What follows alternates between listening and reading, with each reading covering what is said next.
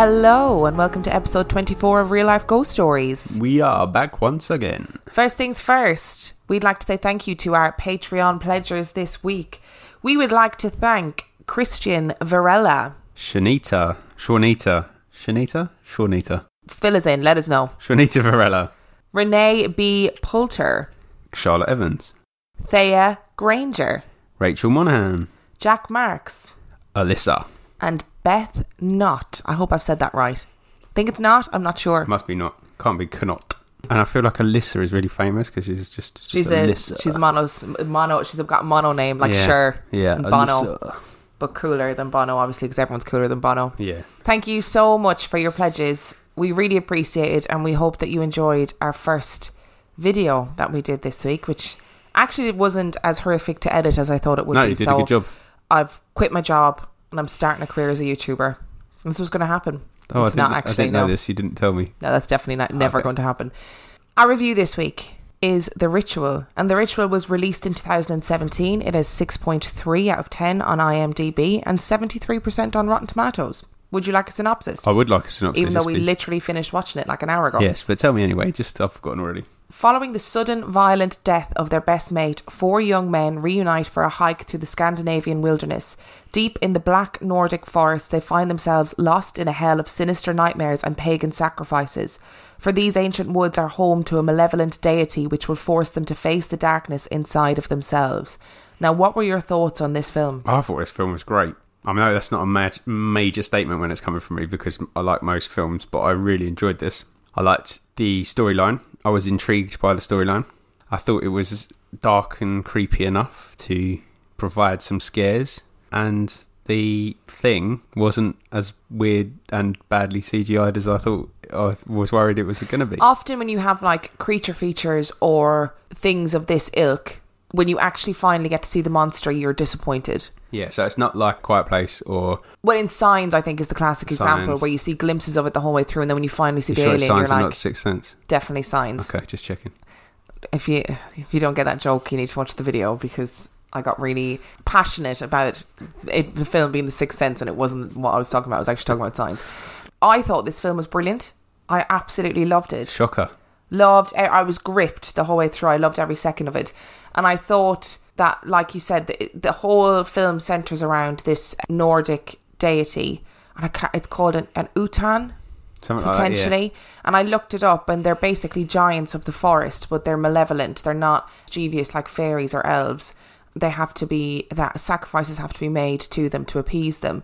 And this monster, spoiler alert, is this big fucking elk-looking thing. But it's really cool. Yeah, I thought it was cool. brilliant. It was really folk horror and interesting and fascinating, and I loved it. Loved the film. I thought it was brilliant. I liked the shots that they had of the forest as well, because I think they just constantly kept showing you how dense forest is and how easy it is to get lost in it. I thought that was really sort of like, because they kept getting turned around and they basically had no idea where they were. They were taking a shortcut and it didn't work out. Standard for these films. Yeah. Let's take a shortcut through the forest. Let's fucking not.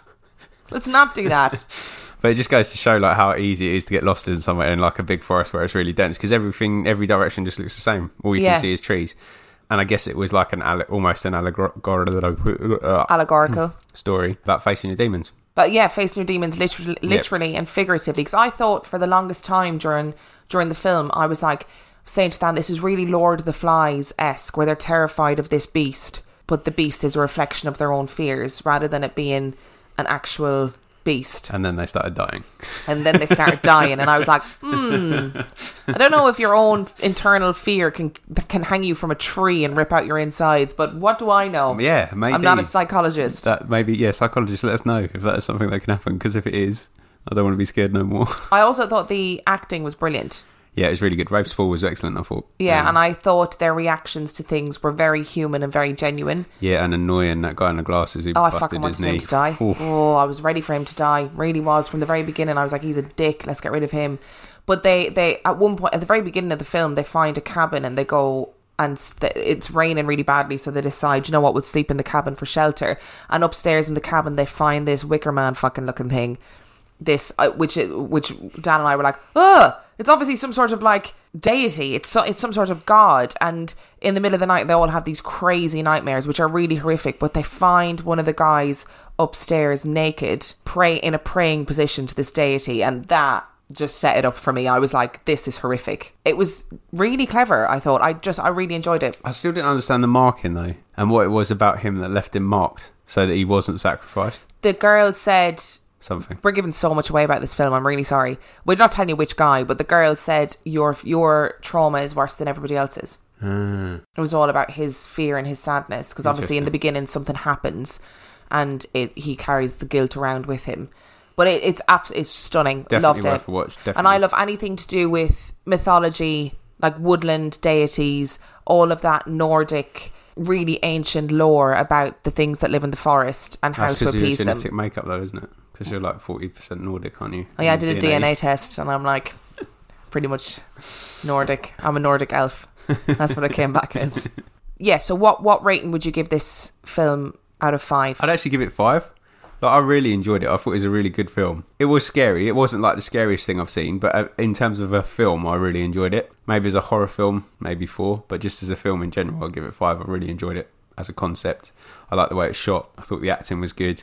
I thought the monster was... Well, it's new, isn't it? Yeah, and something kind of different. Believable, as far as believable monsters go. I would also give it 5. Oh my gosh. Yeah, I really liked it. Mark the date, everybody, of this podcast episode. Emma has given a film full marks. I really enjoyed it. I loved it. I thought it was really clever. I was suitably frightened, but also really intrigued by the whole thing, and the psychology of it interested me, because I thought for the longest time that it wasn't real, that was all in their heads. And then I also liked the human element of it, how people react in these situations, and it leads us brilliantly into this week's episode. Doing an episode about elk, about Vikings. Is that the plural of elk? Yeah. Elk. Or is it elks? Oh. No, elk.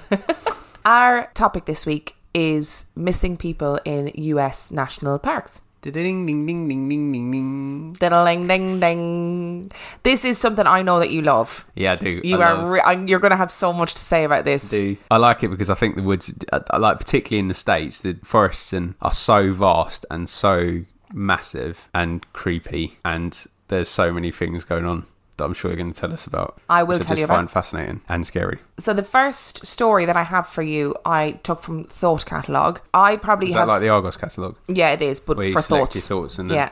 and then they get delivered to your door. Amazing.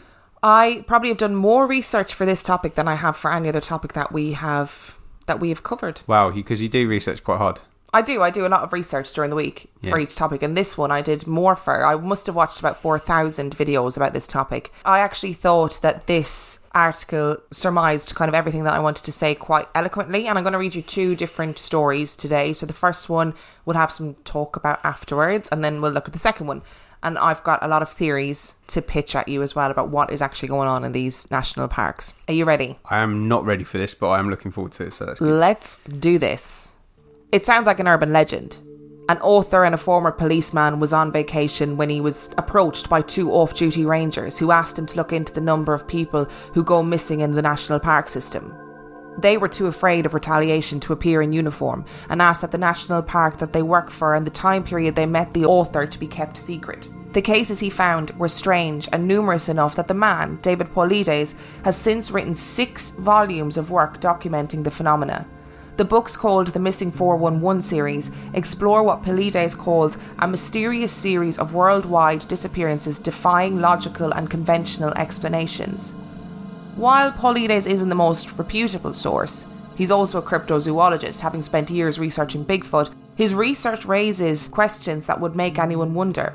For instance, why is something so simple as a list of people currently missing in national parks so elusive? The National Park Service has no database where missing people are tracked across the system. Because of this, no one even knows how many people are currently missing in parks. There's also the sheer volume of missing persons cases that would qualify as especially strange. Here are a few examples. Lillian Carney. Lillian was from Maine, which is 15 miles west of the Canadian border and surrounded by lakes, rivers and ponds. 6 years old, she went missing August the 8th, 1897 at noon. Lillian and her parents were blueberry picking. People going missing while picking berries seems to be a theme in these cases. They were there for a short amount of time, and the parents said she just vanished. They searched for an hour, and then they got some people in the area to help. By the following morning, there were 200 searchers there calling for Lillian. Paulides said when searchers are looking for someone, they call the person's name, say that they are their friend and that they're there to help. Paulides said the missing 411 cases, the searchers never get a response, which is strange if people are lost, cold or hungry. On Tuesday, around 300 residents arrived to search, and at 10 a.m, a guy named Bert Polland found her, somewhere between 2 or 3 miles from where her parents last saw her. There wasn't much detail in the article about where they actually found her. While Lillian didn't say a lot, she made a really interesting statement. The sun shined all the time while I was in the woods. Paulides said that's a weird thing for a 6-year-old to say. The weather was stated in the news article as being cloudy and that she had spent 2 nights outside because she was missing for 4 to 6 hours. The interviewer commented that she must have been referencing something to say something like that, and while she was describing it as a sunlight, it might not have been. He also says for the time period you're not going to find an area like that with very bright artificial lights. John Doe. John Doe was a 3-year-old boy who was missing near Mount Shasta at 6:30 p.m. and was found later at 11:30 p.m. This is how he recounted his missing time. He tells a story that he was taken into a cave that he thinks is underground. He says he knows that it is dark outside, but when in the cave, I could see the entrance and it's light outside. He said he is with a woman who looks like his grandmother, and he thought it was his grandmother. In the cave, he saw other things that look like people, but they are robots and they aren't moving. After a while, he figures out that the woman isn't his grandmother, even though she is nice and polite with him. He concludes that she's a robot too. He said there was some unusual light coming from her head. She started to get pushy, took out some sticky paper and put it on the ground and asked him to defecate onto it. He said he didn't need to go and she got mad. He said he saw small guns and things around the perimeter of the cave and they all had dust on them.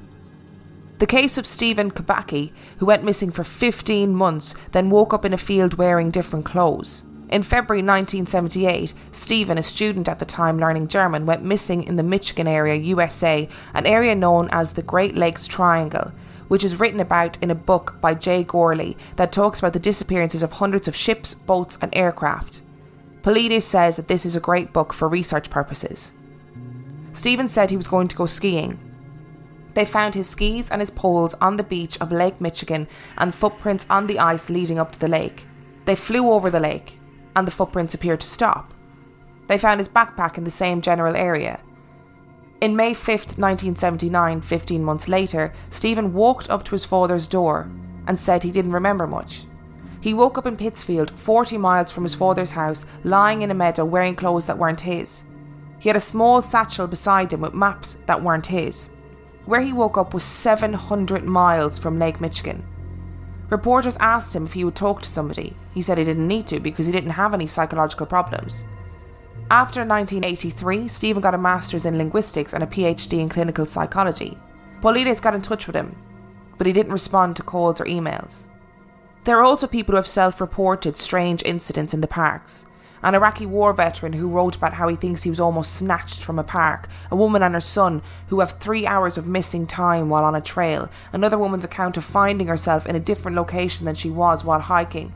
About 3/4 of a mile into the hike on a well-marked trail, I walked maybe 5 feet off the trail to have a look at a brightly coloured sign attached to a tree, which gave the name of the national forest I was in. I read the sign, turned around to get back on the trail, and literally the trail was not there. It had disappeared. Another veteran recounts a bizarre experience hiking in the park with his son. As I looked back, I noticed that the trail I was walking on lost all sense of familiarity. There were trees I didn't see, certain plants I knew for sure weren't there before. But regardless, I kept my composure and stared deeply into the woods to see what made that snapping sound. I scanned the area and didn't see any life forms, but for some reason my eyes started to fixate on a particularly unnerving dark section of the forest. For whatever reason, my entire body started locking up and every single alarm bell in my head was pinging. No matter how hard I tried to focus on this dark patch, I couldn't see shit. I had the weirdest sensation of being able to see each individual branch and plant in high detail, but I could not focus on the scene overall. It was super blurry. I also felt my internal fight or flight mechanism flicking between two decisions faster than a coin in a coin toss.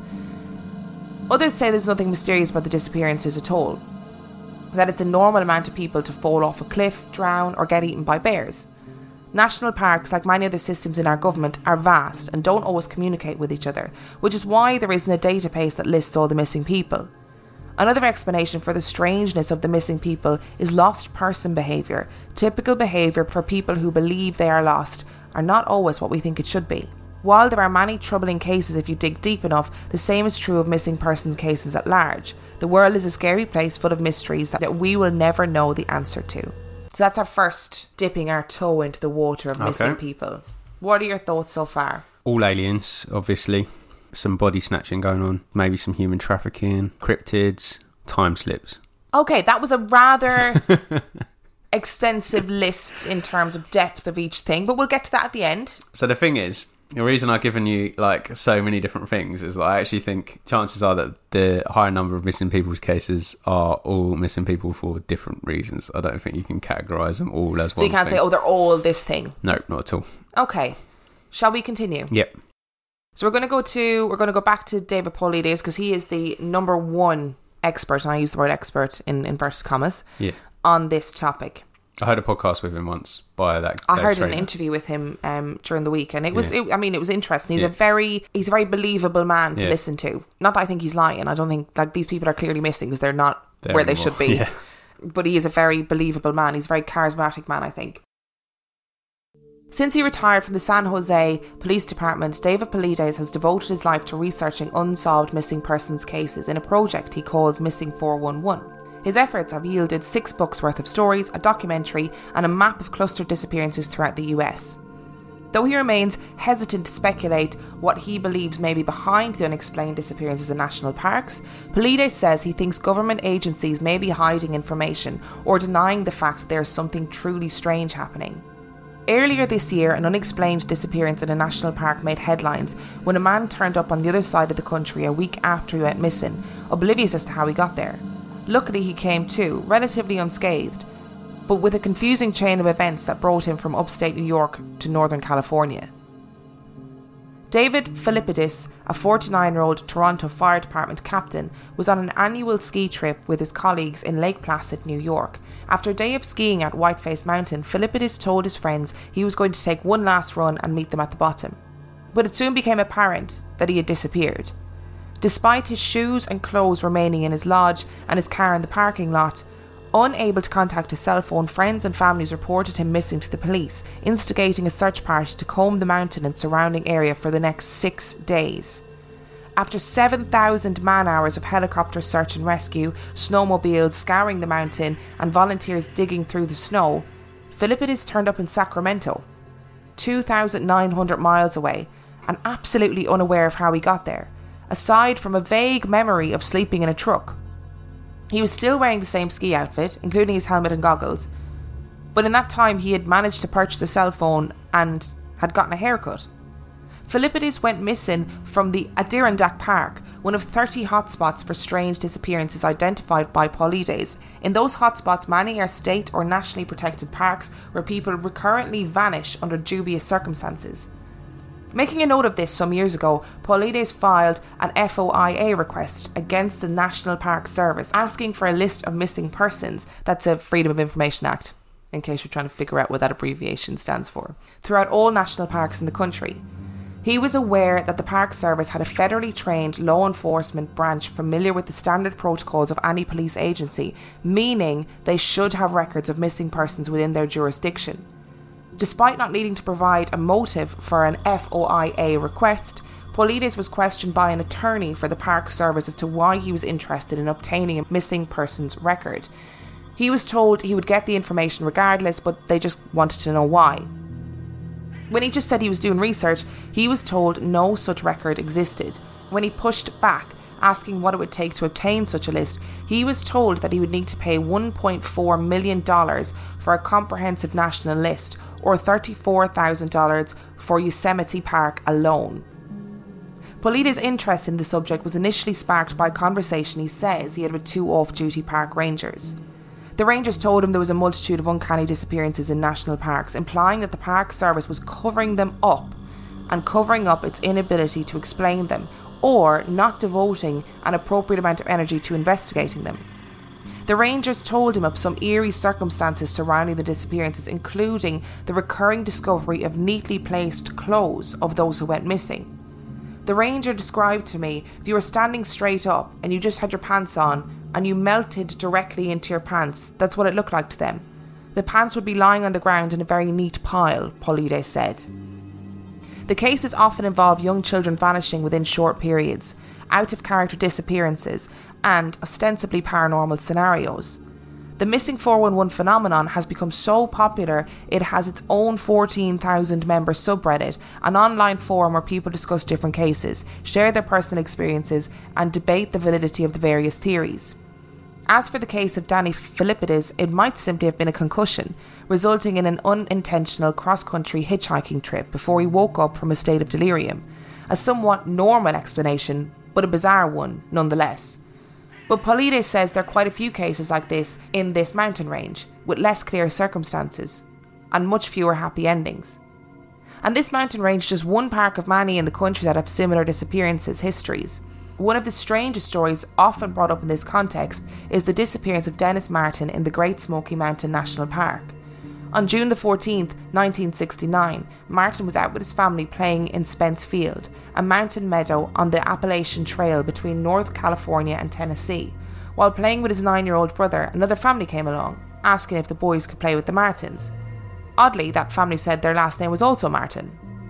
While both the Martin family's kids played hide and seek, Dennis's father watched his son until he hid in the bushes for a few minutes.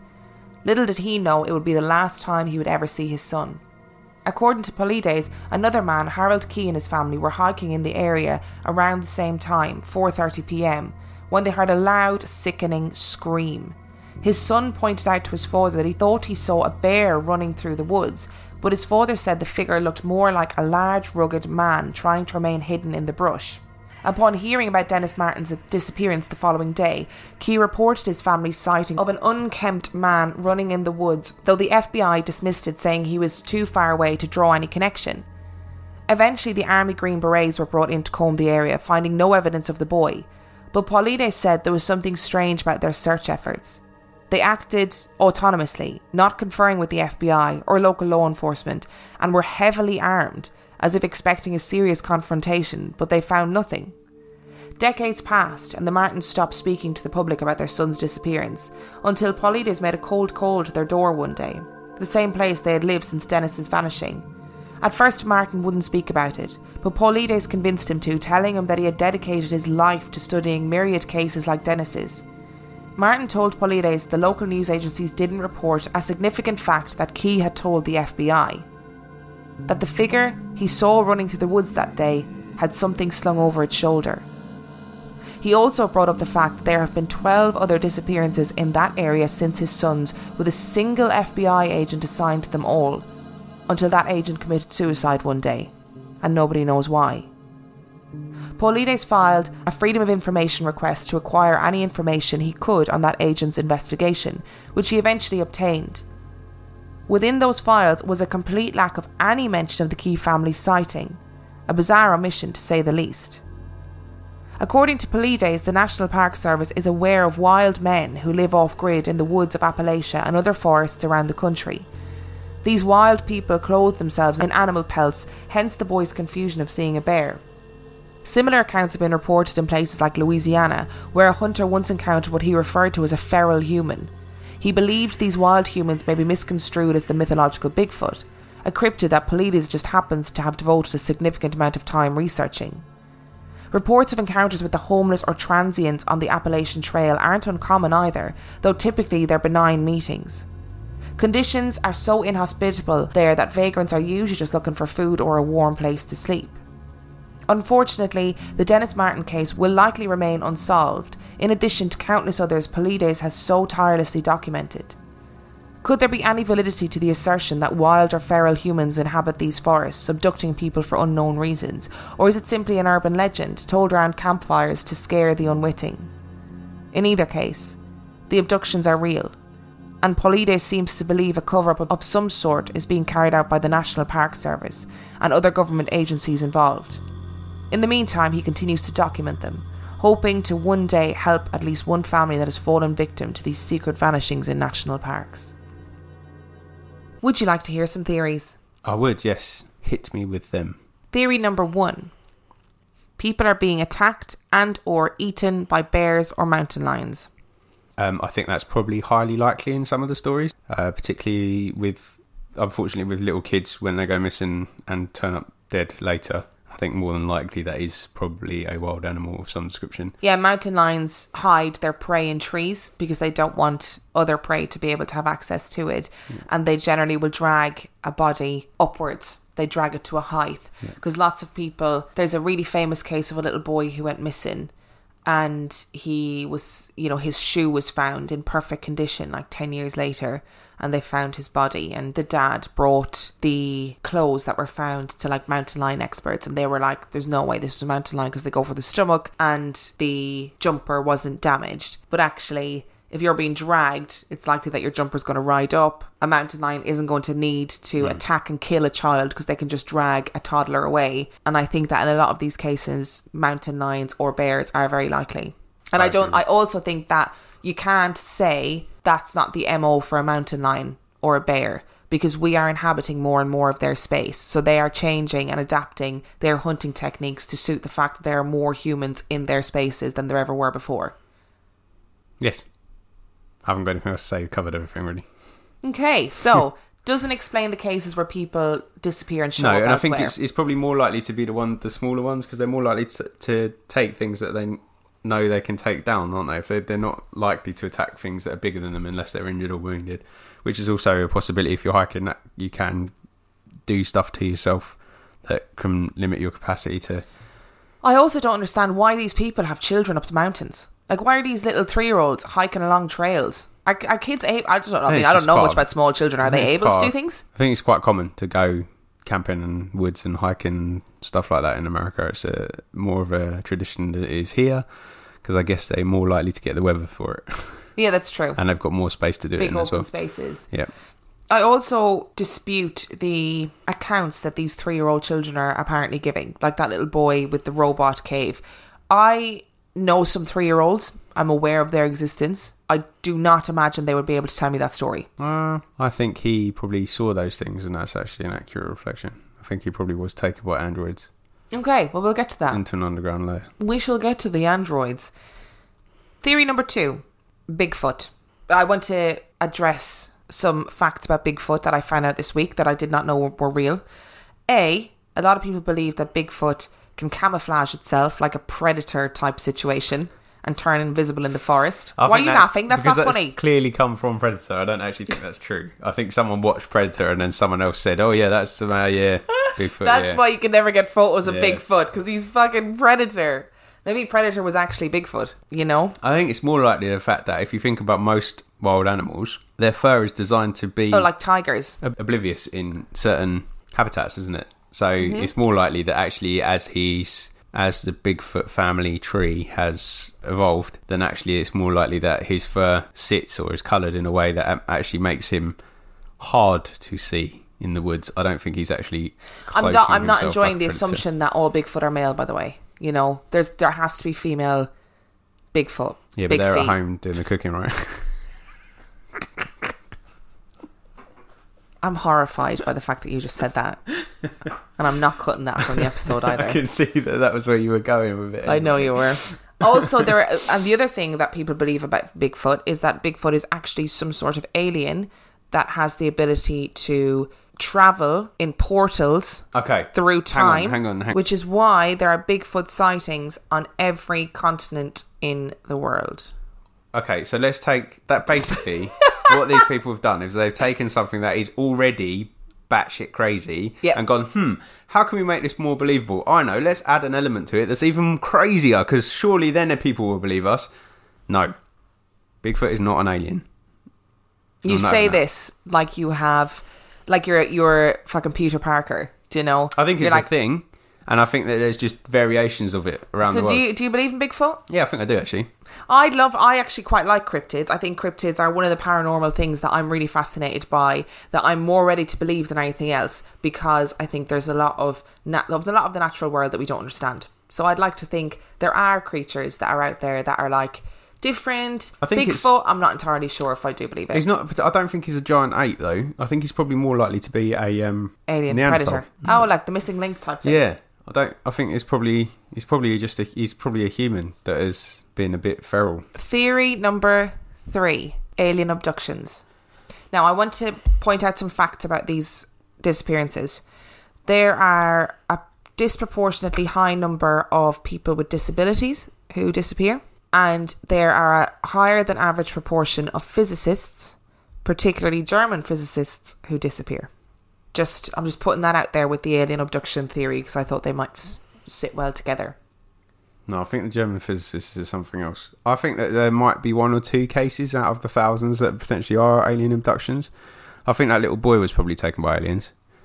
Because that's the kind of thing you do, isn't it? You want to examine feces and stuff, so putting a bag on the floor and saying, poop in this, that's kind of like an experiment. I don't know, I feel like if I was an alien, I don't really want to be looking at anybody's shit. But you have to do that as a biologist. You look at feces and things like that. Yeah. Because it gives you an insight into how the internal organs digest things. Considering the power of speech that this 3-year-old boy had, I'd probably just ask him really than asking him to shit on a piece of paper. But he won't be able to tell you his scientific how poo works, would he? But I do think that some of these are alien abductions. I don't think I've got a different theory for that man that went skiing in New York and ended up in California. But I do think some of these potentially are alien abductions. Theory number 5: there is a secret government alien sex slave trafficking ring that is centered around abducting people from these national parks and selling them on other planets for use in alien zoos and for sex trafficking. And there is a man who apparently used to work for the government, can't remember his name, which is obviously not very helpful, who swears that these people are being delivered to extraterrestrials that live in underground bases on Earth to use as sex slaves. I can't believe I managed to say all that without laughing. That sounds like something Sidney Sheldon would write.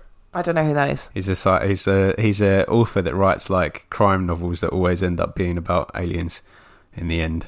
Okay. It's quite trashy, but it's a good easy read. No. Just absolutely not. That is the most ridiculous. I think like if aliens are taking people, then they might well be being used for some of those things. But I don't think the government's working with the aliens. That's ridiculous. I think the whole idea is ridiculous. That there's a secret sex slave trafficking trade thing. That's absolutely bizarre. Maybe independently. So if a human thing, that might be, and then or aliens taking people to do those things with them to other dimensions, other planets. Separately, yes. Together, no. Okay. Number 6, time slips. Yes, 100%. You love a time slip, absolutely. Though. Why do you think it's time slips? I think there's lots of sort of characteristics of it, like that guy that says, like, experienced hikers recognise trails. Like, they have ways of tracking where they are beyond just using compasses. And that guy that gave his account of looking and then realising that the things around his trail were different. And then he eventually reappears where he's supposed to be. Or the woman that goes off the trail to look at a sign and then comes back and the trail's gone. That sounds like a time slip to me. Maybe it was pre-existence of a trail. Trails, like actual official trails within national parks, are relatively new in the scheme of things. So maybe that was a time slip. I absolutely think that some of these are. That would explain lost time, not recognising where they were, potentially being in daylight when they disappeared at night. All those kind of things can be covered by time slips if time slips are real. So do you think, the people that like wake up at the other side of the country, no. think they're time slips? Nope. What do you think happened to them then? Have you not got any more theories? I do, yeah. I've got 2 more. Oh yeah, I'm not going to tell you in case it comes up. Okay. Theory number 7. These things happen near berries, large bodies of water and boulder fields. Nobody knows why that's a thing, but there is a huge link between those 3 elements and these disappearances. Berries could explain a lot of the crazy things that those people that go missing for a while and come back naked are doing, because they actually tend to try stuff because they've eaten something poisonous, and also or hallucinogenic. It doesn't even need to be like.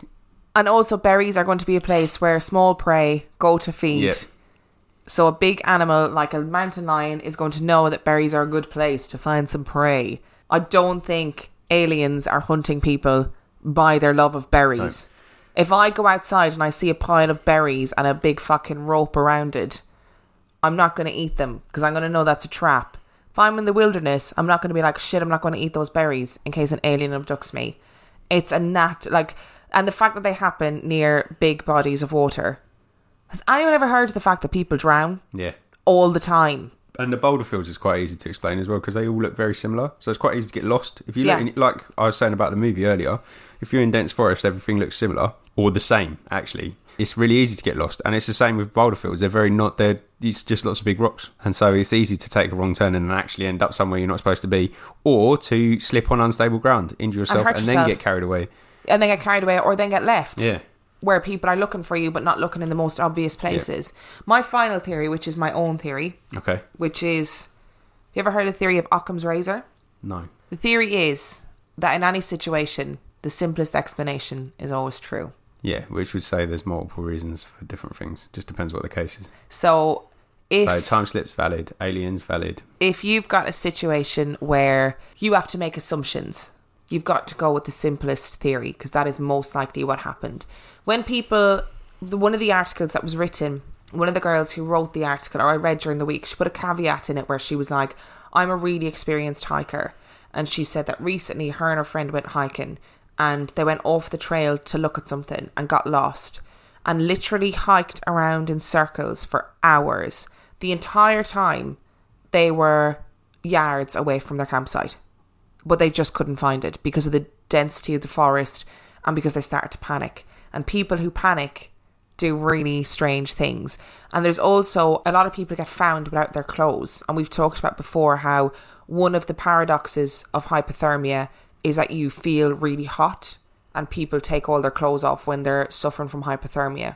So I think that these people get lost and that's it. I don't think there's anything untoward happening to these people. I think they get lost. I think they get injured. They fall and hurt themselves. They die of exposure. And that's it. And I think the people who disappear and show up whatever amount of time later, I don't necessarily believe that those people don't have any memory of what happened. There are plenty of people in the world who choose to make themselves disappear for long periods of time. Damn it, that was my theory. Oh, really? Yeah, that's what I was going. Well, what was your theory? Because I read the book called, I've got two. I've got one that's crazy, which I will go into. But my more logical one is like when I was reading Gone Just Gone by that father and son duo whose name I can never remember. I think it's Bobanovich. They were saying actually that the reality is that people just leave, and sometimes they make a choice to disappear, and it is actually relatively easy to disappear. And he cites a case of a mother that walked out on her husband and two kids, and they presumed that she was dead because she just left them in a really weird situation, like she was picking them up from school or something like that, and just never appeared. And then she rocks up 20 years later and she'd just been living as a homeless person. Yeah. She'd just been a vagrant for 20 years out of choice because she couldn't handle the pressure of whatever was going on in her life, and that's the choice that she made. And they'd had a funeral for her. They'd made the assumption that she was dead. The police had concluded that she died somewhere, and actually she'd just been living as a vagrant. There was another case as well, a quite similar one, of a woman who just left her life. She had kids, she had a husband, left her life, and everyone assumed she was dead, and she turned up 40 years later and she had started a new life under a new name, started a new life, living in a completely different world. But like that, whatever the pressures were going on, she just couldn't handle it.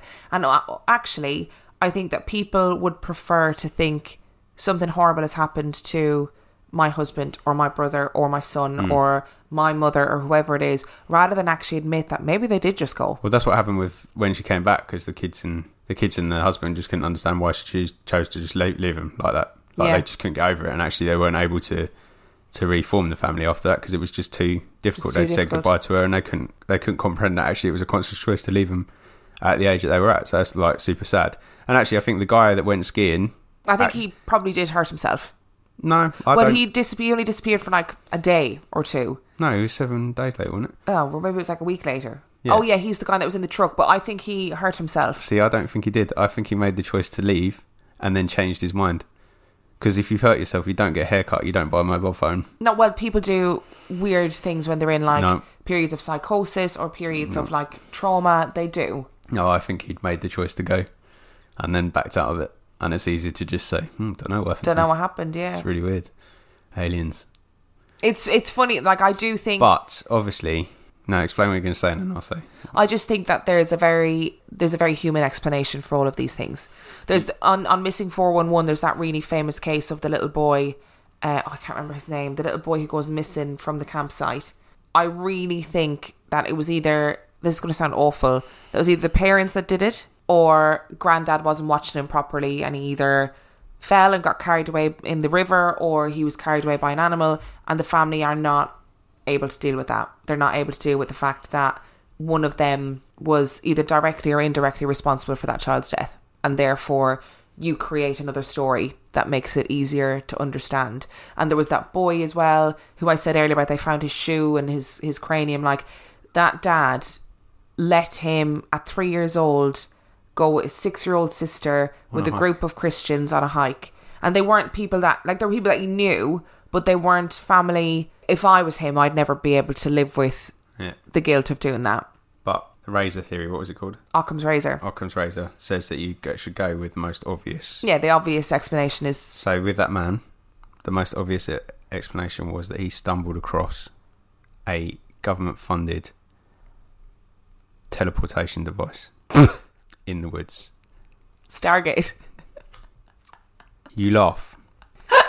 But I have listened to an episode with Dave Schrader of his previous podcast, which I can never remember what it's called because it's not on my iTunes anymore because it doesn't exist, where he spoke to an ex-general of the army, who was apparently involved in teleportation experiments as a child. When I heard this, I was like, I've got to listen to this because this is the craziest thing. This is the Philadelphia experiment? Might have been, I don't know. I don't think it was called the Philadelphia experiment. But it was also the one, so he was basically involved in time travel for the government. Okay, and they kept sending him and his kids back to Abraham Lincoln's assassination. Sounds crazy. Yeah, I'm not going to dispute you on that one. It really does sound crazy. After that, they were using him to transport him from one side of the country to the other, from the east coast to the west coast, and literally all he did was walk through a gate and reappear. Now, it sounds crazy, right? But this guy, I listened to him speak, and he spoke as if he was talking about walking down to his local store and getting a bread. It was so convincing. Like, obviously, the madness has overtaken him in all seriousness. In all seriousness, he's obviously mental. But it was like, I was listening. I started off going, this is just insane. And then the more I listened to him, I started to question myself because he was so convincing, because he was literally talking about it as if it was something that everybody did. So he's talking about this time travel. He's talking about these teleportations as if it was like, I've just walked around the corner to get a loaf of bread. It was insane. So if you can find Dave Schrader's old podcast and find that one, listen to this guy. He's clearly lost it, but he's very convincing with it. But then when I listened to David Paulides, I listened to an interview with him where he talks about this, and he always maintains, I never give anybody any theories. You know, I never give a theory as to what is going on here, because that's not my job. My job is to present people with facts. But what he does do is he presents facts in inverted commas and then raises his eyebrows. Do you know what I mean? It's like he is inviting people to speculate that this is all paranormal. And the fact that he doesn't openly talk about the fact that he's a cryptozoologist and the fact that he's a Bigfoot aficionado. But if you have a predisposition to believe something before you investigate something, it is very likely that you're going to draw a conclusion that is linked to that. Like, if you 100% believe in poltergeists and a photo frame falls off the wall, you're absolutely going to be convinced that that's what that is, rather than something else. Do you know what I mean? So I don't think he's as clear cut, I'm only presenting the facts, as he likes to portray himself as. And I do think that the national parks, I believe that they don't keep the records, because that's true. They don't keep the records. But I also think that is something that is born of laziness. What are you making faces at? Because you just you might as well just do this podcast on your own. Every time I have something to say, you change point midway through talking about something to cover it before I get a chance to say anything. Oh, I'm sorry. Go on. There is a government cover-up going on, but it's a cover-up because they're inadequate at what they're supposed to be doing. That's all it is. I'm just agreeing with you, but I was going to say that. So there is a cover-up, but it's just because they basically haven't done what they should have been doing a long time ago and keeping a central record. That's all it is. Yeah, do you know when you work in an office or you work in an establishment and it's like you realize that, you know, there was an easier way to do something, you know, 5 years ago, but nobody bothered to change it because it's just always the way it's been done. Yeah. Or somebody comes to you and they go, "Where are your records for?" And you're like, "Oh, I don't. We've never done that. Are we meant to do that? Oh shit, do we have to do that?" I think it's that kind of thing. Yeah, But I still think, like, although I've been quite matter of fact about this, it's because I've thought about it a lot because I really like it. I do think there is weird stuff going on in the forests. I don't think they're all explainable, but I'd say the majority of them are just people going missing, people choosing to go missing, or unfortunately animal attacks and stuff like that. But I still think there's odd things in those forests. Somebody messaged me and said, have you seen the appearances of staircases in the middle of the forest? Yeah. But I don't know anything about it. So, That's so super scary. Like, I don't like that at all. Like, it's clearly just old abandoned we dwellings. need to explain to people what it is. So there's loads of cases. That's a very accurate number. There are loads of cases where hikers report that they're just in the middle of nowhere in the forest and they just come across a staircase. Just a staircase to nowhere, which would really freak me out. But logically, it's obviously what's left of an old dwelling. But it's just the fact that it's really common. Like, it's actually more common than you think to come across these random staircases. And then there's also other stories that are attached to it about what happens if you go to the top of the staircase. Oh, what's meant to happen? Various different things. Like what? Like creepy stuff. Like, you're supposed to die or be teleported or end up somewhere else. Or I'd be straight up that staircase. I would like, let me at it, and then I'd be shitting myself when I, ended up in California, going, what the fuck? just climb some stairs. But yeah, I think that's a really creepy phenomenon as well. And there probably is particularly, and this is a bit stereotypical, but I think particularly somewhere like the Smoky Mountains in Virginia, there's a lot of backwoods people. Not as in backwards, as in moving backwards, but as in the backwoods. They live in the people, backwoods. Yeah. I think there are feral people in the woods. Yeah, I agree with that. And I think they may well be taking people. And you don't want to know what for. No. And there's probably some kind of agreement with the rangers as well. Just leave them to in it. In those areas, you don't touch us. Ding, ding, ding, ding, ding, ding, ding. That's in Georgia, but yeah. I don't know. I was going to say the same thing. I know it's not the same thing, but... So yeah, I do think there's an element of that as well. It wouldn't surprise me if there was some child trafficking going on as well, as horrible as it is to say. But it does happen. So I think there's multiple reasons for it, and it looks suspicious because there's no explanation. Yeah, and because there's so many of them, and because there's no records and stuff. But I think a lot of that's down to underfunding and understaffing and just general bad practice in terms of record keeping. I'm sure a lot of it is more innocent and straightforward than you think. And I think when you're left with a hole where somebody once was and no closure as to what happened to them, you have to try and fill that void with something. And for a lot of people it becomes, oh my God, they were abducted, or oh my God, it was Bigfoot. And I think David Paulides is unhelpfully helping people fill that void with absolute utter shite. He's a very interesting man, though. He's interesting. Thoroughly recommend finding stuff where he's been interviewed, because he's got a lot of stories. Just get your mind ticking over. And there's also some really awesome threads on the internet about in the woods stories, and a lot of them are obviously creepypasta style made up horror stories, but they're still cool to read if you just want to give yourself a fright. So we're going to leave it there this week.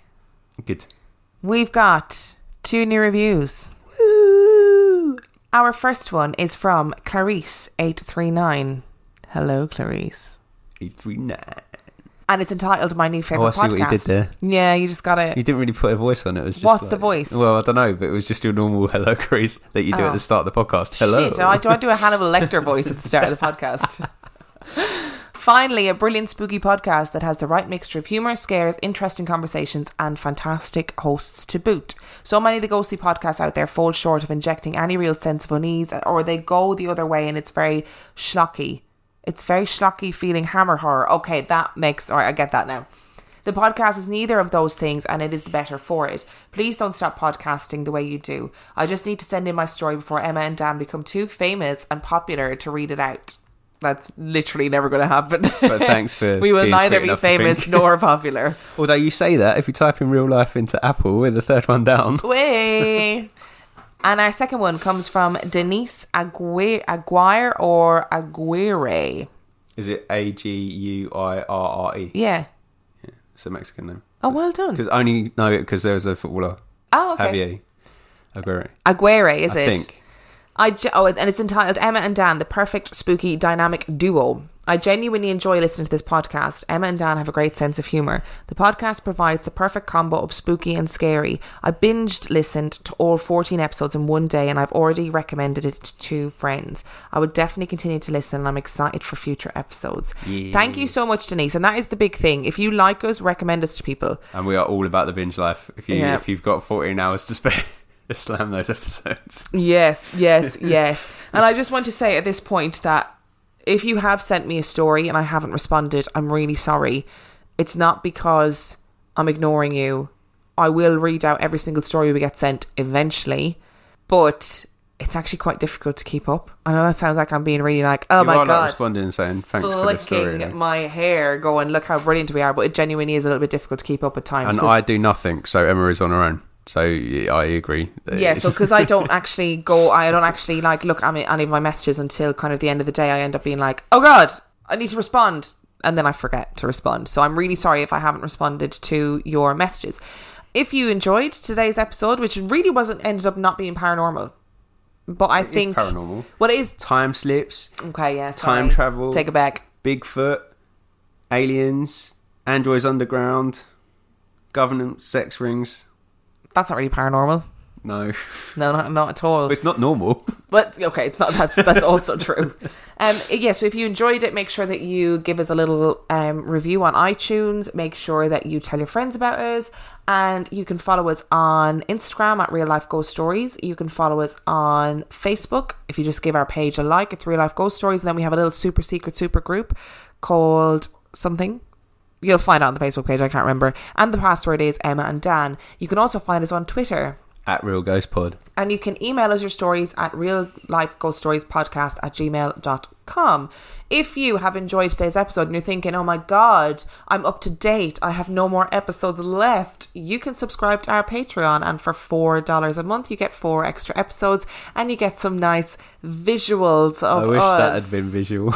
Why? You're a little, oh my God, I've got nothing left to listen to. I liked it, so whatever.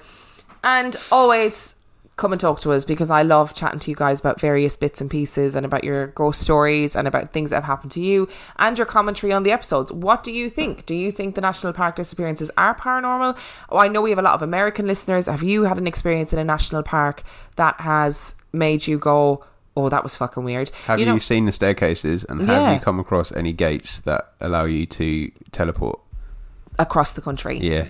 And on that note, happy WrestleMania. Oh, it's WrestleMania weekend. Enjoy WrestleMania if you're watching, and we shall see you next week.